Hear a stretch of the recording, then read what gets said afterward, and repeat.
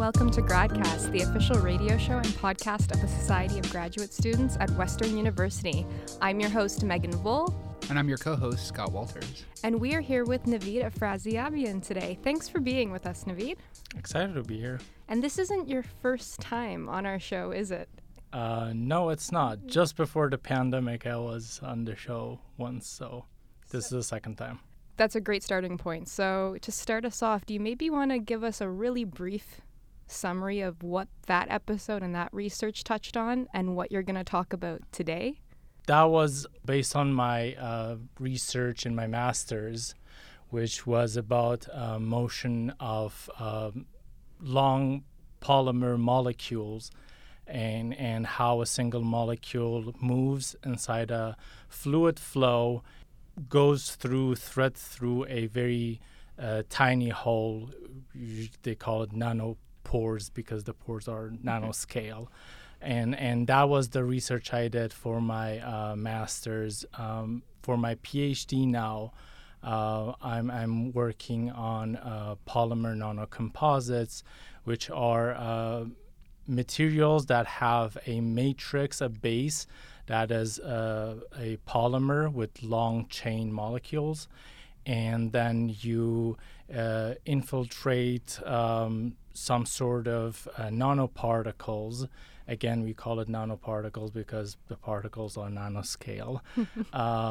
And to improve, you add the nanoparticles to add and create some properties in this material. So that's the research that I'm doing now. Okay, great. And just to clarify on a couple terms, just for some listeners who might not know, so nano, of course, means very small, and of course all molecules are pretty small, but these are small within them, right? And polymers, that's like plastics, correct? Yes. So polymer is the general term for all molecules that are long-chained molecules. Mm-hmm. Basically, when you have a sequence of atoms connected and you get a long chain molecule, that is called a polymer. So plastics are one of the materials that have polymer, that are polymeric in nature. So we have in industry, usually, like we break down polymers to different groups. Like we have plastics, we have rubbers, glue, all of these things, all of these different materials are actually polymers. So yes, plastics are polymers. So going off of that, because again, great segue from Scott there, you talk about fiber reinforced polymer composites. Is that correct in your research? Correct, yes. So what are they? Yeah, so polymers are great when it comes to things like impact, because when you have these long molecules moving around, they have a lot of friction between them, which means they absorb energy and they can take an impact, right? But again, because they're light and because of their molecular structure, they're not very strong. So what you do is like what we do with buildings. When you have concrete and the concrete can't take compression. Actually, it can take compression, but it can't take stretching, I think, and or torsion or something. And then you add the metal rods and things into the structure to help the concrete to actually hold itself. It's the same mechanism. We have the polymer that has some properties, but strength is not one of them. And when you need it to be strong, then you add these fibers that hold this entire matrix together and help the material to become stronger, and then you create the nanocomposites that are high performance. So and the fibers can have different can be from different materials. Like we have glass fibers, we have carbon fibers. That's also like what kind of fiber you use affects what you get at the end, what kind of properties you can get from the material at the end. Okay, and these fibers that are basically serving as rebar, you're saying, in like a concrete and buildings, and they're trying to make your composite stronger. Where you said there's carbon-based ones, so forth, but how do you get those into your composite? How is that what you're trying to research and figure out how you're going to do? Well, here's the thing. So there are processes that you use for that. To be honest, it's been a while since I studied in my undergrad about these processes. So I can't there are different methods like compression molding or extrusion. There are different methods that you use to create like these materials. That is not actually my research. Like I said, the main purpose of creating these materials is because we want some high performance materials that can give us some specific and good properties, right? Now, the first step to improve something is always to understand it. So that's how we have like science and engineering. Science comes, explains what you have, and then engineers use this to improve the current material or whatever the system that we have. So again, in this process, I'm on the science side, studying in physics. I actually look at the molecules at the nanoscale, at the micro scale, to see how the molecules move, how they interact with each other, and what we see at the micro scale is actually contributes to what we see in real life and in continuum scale. So for my research, I actually look at the micro scale, see what are the behaviors, and then I provide this information to engineers to actually work on the real life applications and improve the material that they have. Okay, so you talk about looking at the micro scale, and that's what you do.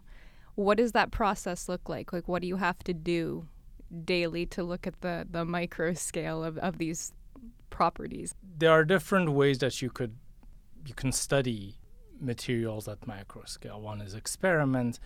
Well, you could say technically three ways. You have theoretical approaches, you have experiments, and then there are simulations or computational methods. I do computational. When it comes to experiments, again, like you have microscopes, you have like spectroscopy methods. You can use those to actually see how the material looks at nanoscale or microscale, or and then you have theories that are actually, so this is interesting. So let me talk about the computation and then go back to the theory because it's kind of related. So when it comes to computational methods, it's like simulations. So we have certain equations that tell you how these molecules move in space and time. Like just basic thinking about it, if you take in any like basic physics in even high school, you've heard of like Newton's laws, right? How something moves and the relation between force and mass and acceleration and all that. So you can look at your molecules exactly like objects and then follow these equations at each time to see how the molecules move around.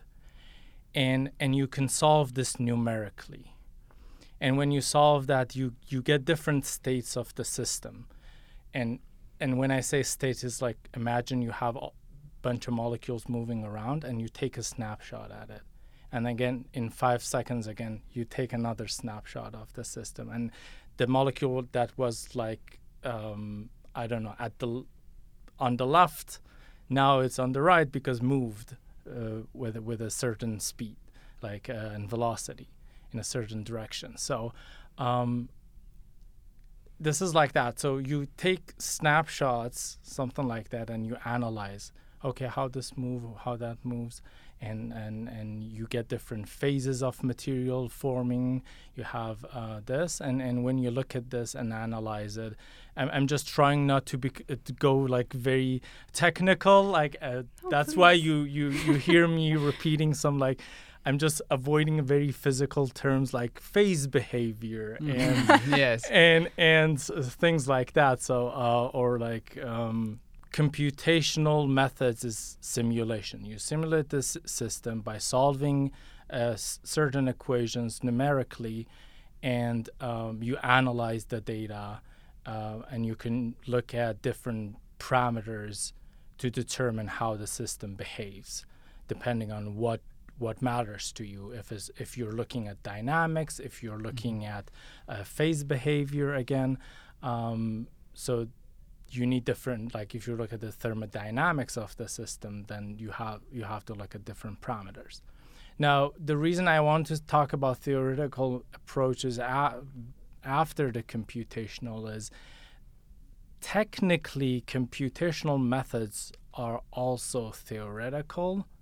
The difference nowadays is if you have a method that is very expensive to do by hand, like when I talk about the computational methods looking at all those molecules moving around, imagine like huge numbers, like, I don't know, for the smallest, I'm just thinking about my system, and I had like 400,000 atoms or molecules like move around in this simulation box. Now imagine I sit down and write the position of each one of these atoms, and then I have to apply the equations that I have to all of them to find when they end up at the end of the next time step. So if I want to do this by hand, impossible. Yeah. So when it comes to theory and computation, they're not technically different. But then theoretical approaches are the approaches that are kind of simpler. So you go and simplify. Instead of now looking at every single atom, you say, okay, like I can ignore some of the details in this system, which is called coarse graining. So you kind of you ignore some of the details because eventually at the end don't affect your system. And then you come up with an approach that is computationally less heavy. And also the parameters that show up in your equations for the theoretical approaches are kind of more meaningful in the sense that you have a certain parameter having a physical meaning. For the computational is they do have meaning directly related to the properties that you want to see. So when we coarse grain and come up with simpler or more general equations, we classify them in the theoretical category, but technically computations and theoretical approaches are technically the same. You're solving an equation. Okay. So you talked about trying to figure out what you're interested in. So that brings me to want to ask you, what are you interested in? What are the properties you're trying to figure out? And what are the primary applications for these polymer composites that you're embedding with fibers? Okay, so talking about my interest, I just like polymers and I want to understand what they do. It's they're just so fascinating. You have these long chain molecules and these introduce correlations to your system. When you look at like water molecules, one molecule goes one way, the other one goes the other way. But for polymers, this atom is connected to the other atom. So this creates correlation. So the system has different kind of degrees of freedom compared to small molecules. So they're very interesting when you look at their properties and how they behave. So modeling polymers and coming up with like predictions and theoretical equations is just fascinating. So I find it really exciting to figure things out and see how they behave. But when it comes to applications, like I said, polymer nanocomposites are high performance in the sense that, like I said, polymers have, they are very easily shapeable. You can melt one, but in generally saying, polymers are shapeable, plastics are shapeable. So this is good. You can have different shapes, different things. They are very light. And now when you add the fibers, you get strength as well. And you can compare cars that we had, even not very long, 50 years ago. And now, in weight, they're just completely different. Way lighter, but you can get the same performance. And the cars are way safer now than they were years ago. And these are all coming from the great properties that these nanocomposites and fiber reinforced composites are adding. So automotive industry, aerospace industry, those can really use the good properties coming out of such materials. So that's the application. And actually, I'm part of a big group. It's a collaboration between Germany and Canada, and we are a big group of scientists and engineers working on different aspects of automotive industry and material, the material part of it, of course.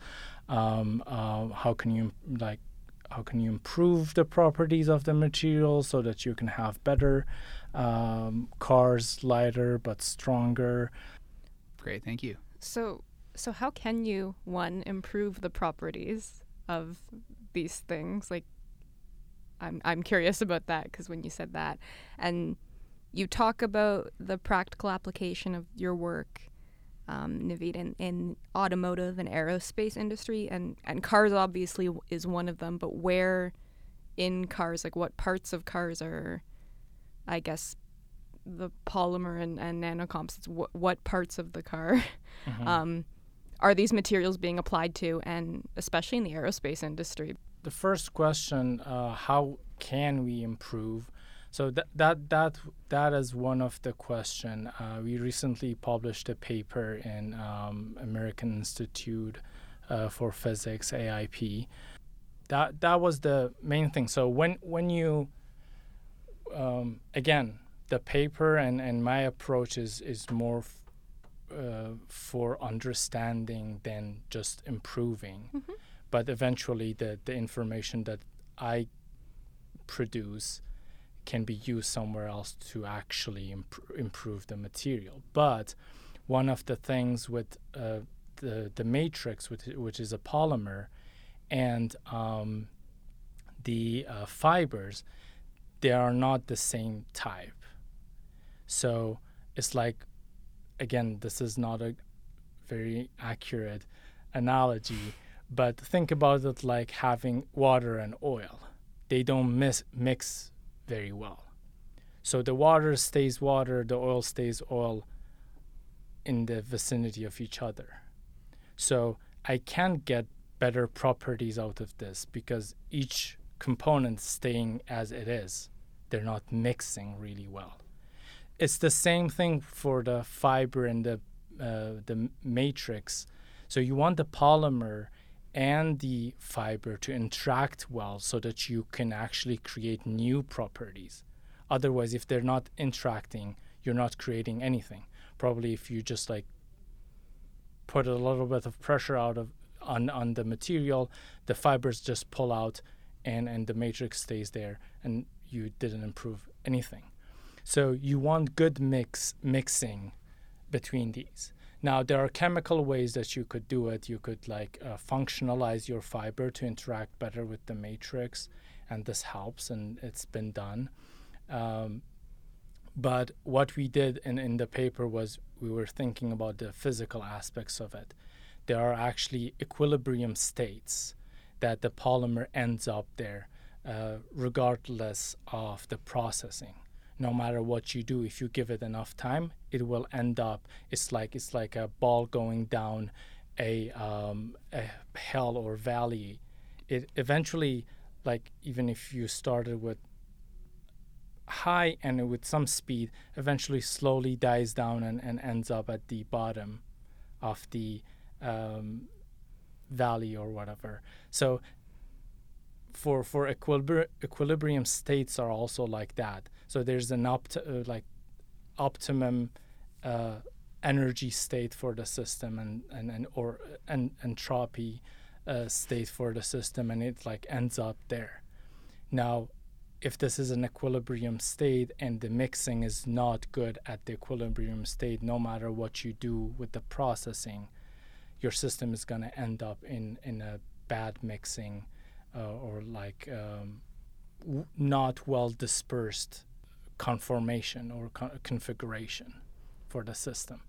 So so what we did, we wanted to look at that, see like if we add more rods to the system, how they arrange and then how they end up in the thing. Like if you add more rods, if we functionalize the rods, does it help?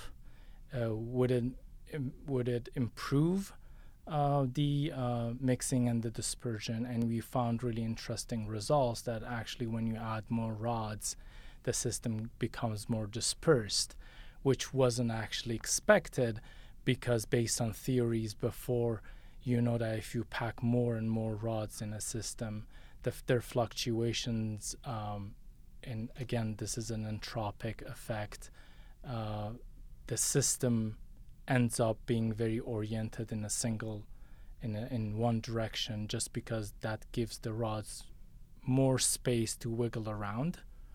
And again, this I don't want you to think about this like very hard, because this is a very difficult physical problem that it takes time and intuition and work to understand. But the main thing is it was interesting, and we found that the dispersion can be improved by adding more rods to the system when you have attractive interactions between the rod and the polymer matrix.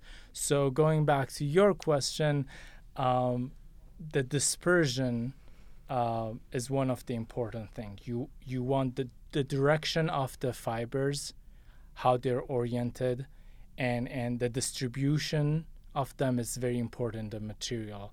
And that was the topic of my last paper. So that's one of the ways that you could improve it.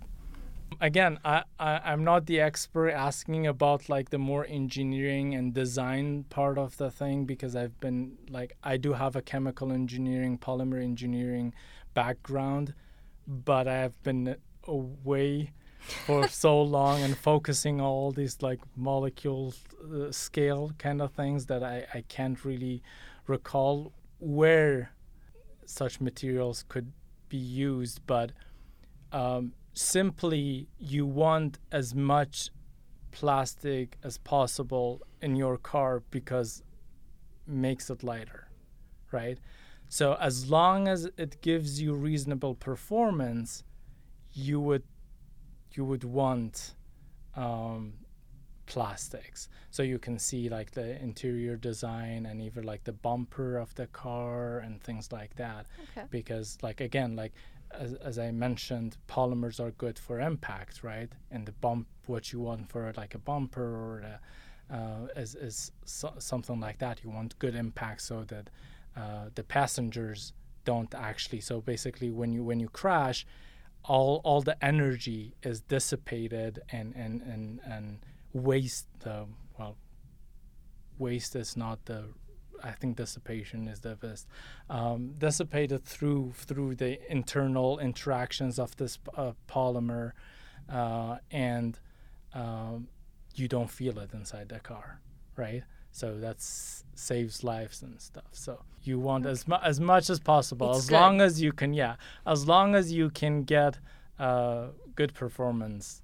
then yeah, why not? It makes the car lighter, Keeps you safe. keeps you safe. I'm guessing reduces gas and stuff like that. Well, we're just about out of time, but if people wanted to know more about your research or get in contact with you, how would they go about that? So I do have an academic Twitter that people can reach out. So it's N-Afrasia, N-A-F-R-A-S-I-A.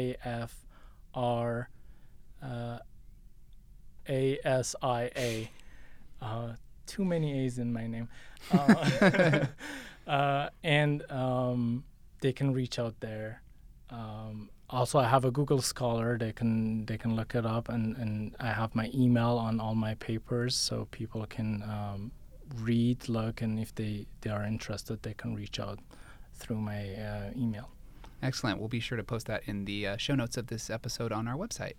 And they can read about all your interesting work on how it's making us safer when it goes into cars. Yeah, thank you. No, thank you. So this has been GradCast, the official radio show and podcast of the Society of Graduate Students at Western University. I've been your host, Megan Voll, and my co-host was Scott Walters. And we've been speaking with Naveed Afraziabian, and this episode was produced by Amelie Hutchinson. If you'd like to be involved with the show or get in contact with us, email us at gradcast@sogs.ca. You can follow us on Instagram, Facebook, or Twitter at GradCast Radio. And to listen to us, we're on Radio Western at 94.9 FM. You can also find all of our episodes wherever you find your podcasts. Thank you for listening and enjoy the rest of your day.